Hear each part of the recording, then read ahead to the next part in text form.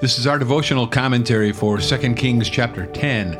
I'm Pastor Doug Corlew. Welcome to the Abide Podcast, where we daily begin with the reading of God's Word.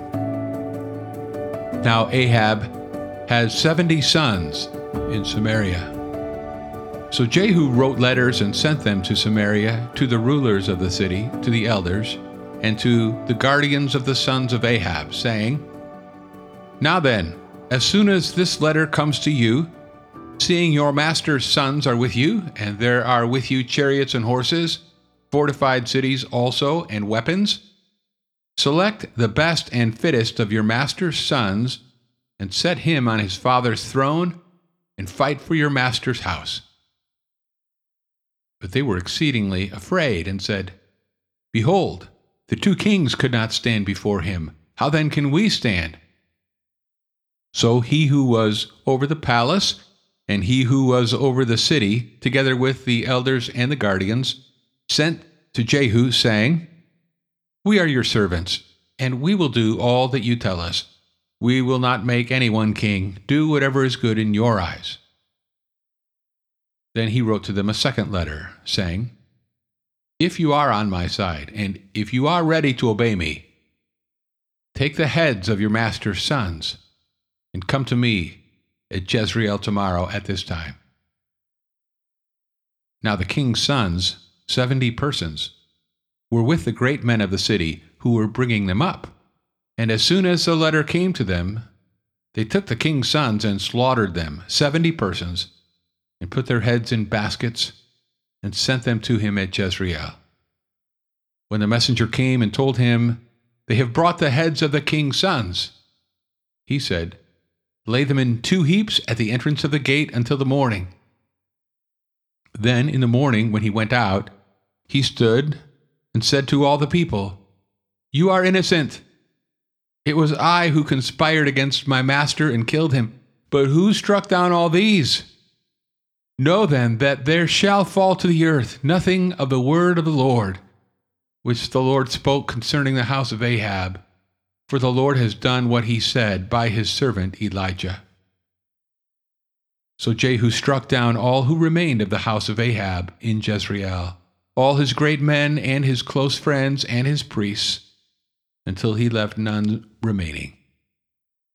Then he set out and went to Samaria. On the way, when he was at Beth-Elked of the shepherds, Jehu met the relatives of Ahaziah, king of Judah, and he said, Who are you? And they answered, We are the relatives of Ahaziah, and we came down to visit the royal princes and the sons of the queen mother. He said, Take them alive. And they took them alive and slaughtered them at the pit of Beth-Eked, 42 persons, and he spared none of them. And when he had departed from there, he met Jehonadab, the son of Rechab, coming to meet him. And he greeted him and said to him, Is your heart true to my heart as mine is to yours? And Jehonadab answered, It is. Jehu said, If it is, give me your hand. So he gave him his hand. And Jehu took him up with him into the chariot. And he said, Come with me, and see my zeal for the Lord. So he had him ride in his chariot. And when he came to Samaria, he struck down all who remained to Ahab in Samaria, till he had wiped them out, according to the word of the Lord that he spoke to Elijah. Then Jehu assembled all the people and said to them, Ahab served Baal a little, but Jehu will serve him much. Now therefore call to me all the prophets of Baal, all his worshippers and all his priests. Let none be missing, for I have a great sacrifice to offer to Baal. Whoever is missing shall not live. But Jehu did it with cunning in order to destroy the worshippers of Baal.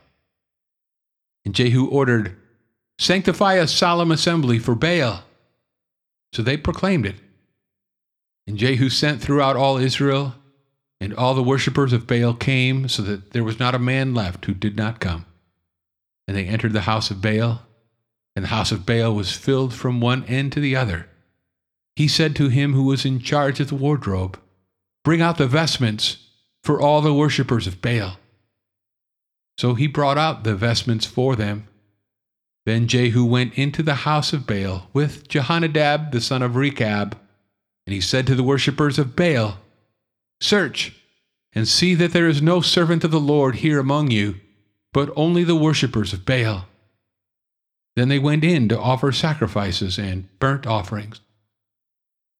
Now Jehu had stationed 80 men outside and said, "The man who allows any of those whom I give into your hands to escape shall forfeit his life." So as soon as he had made an end of offering the burnt offering, Jehu said to the guard and to the officers, "Go in and strike them down. Let not a man escape." So when they put them to the sword, the guard and the officers cast them out and went into the inner room of the house of Baal. And they brought out the pillar that was in the house of Baal and burned it. And they demolished the pillar of Baal and demolished the house of Baal and made it a latrine to this day. Thus Jehu wiped out Baal from Israel.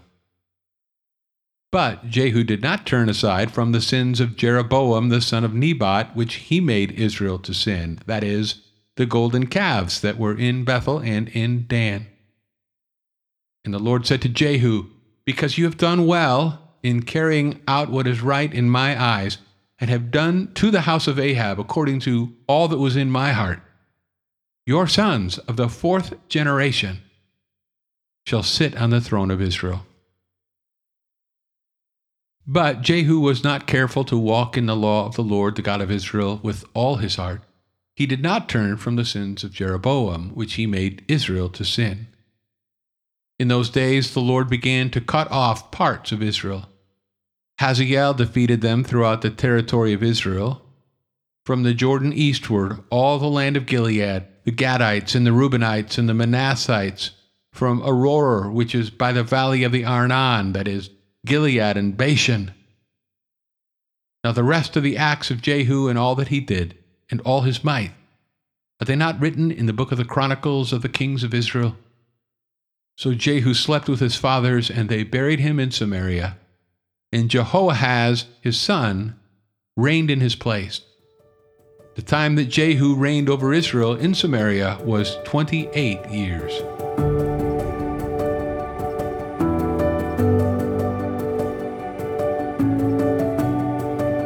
Heads are rolling in 2 Kings 10. Literally. Gaining and keeping power can be a bloody business. Examples can be found in the revolutions and dictators of any century. Though we are likely uncomfortable with the actions of Jehu, he claims that, at least in his case, he was fulfilling the word of the Lord. Verse 10.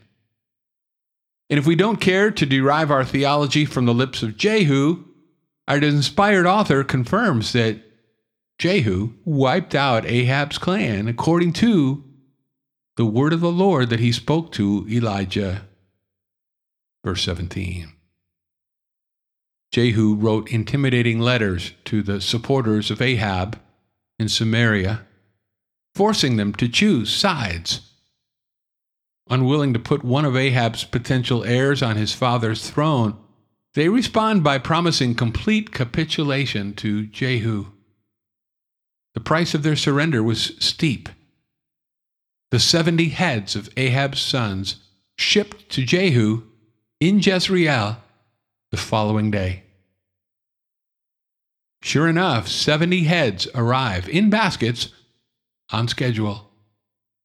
Jehu has them placed on overnight display, then uses them as a visual aid for a speech he delivers the next morning. Jehu's goal was to convince the people that resistance to him is futile, for these heads prove the revolution involves widespread support, including all the powerful people of Damascus and even the Lord himself. Verses 1 through 11. The capital city of Samaria was the other royal stronghold, so Jehu heads there next. On his way, he encounters the kinsmen of Ahaziah, whom he recently eliminated. For the security of his own reign, Jehu decides these relatives of Judah's late king must also be dispensed with. Verses 12 through 14. Then Jehonadab comes out to meet him, expressing enthusiastic support. "Come with me," Jehu replies, "and see my zeal for the Lord." So with Jehonadab riding co-pilot in his chariot, Jehu proceeds to destroy all the followers of Ahab who remain in Samaria. Verses 15 through 17. Pretending to be zealous for Baal and not the Lord, Jehu invites all the Baal clergy members to join him in a great sacrifice of worship, and then orders his 80-man execution squad to cut them all down.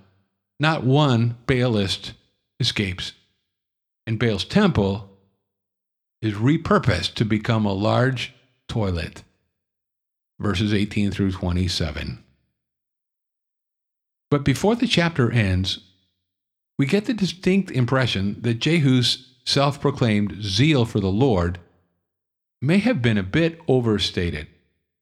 Although he is rewarded with a 4-generation dynasty for obliterating the house of Ahab, Jehu promoted other forms of idolatry.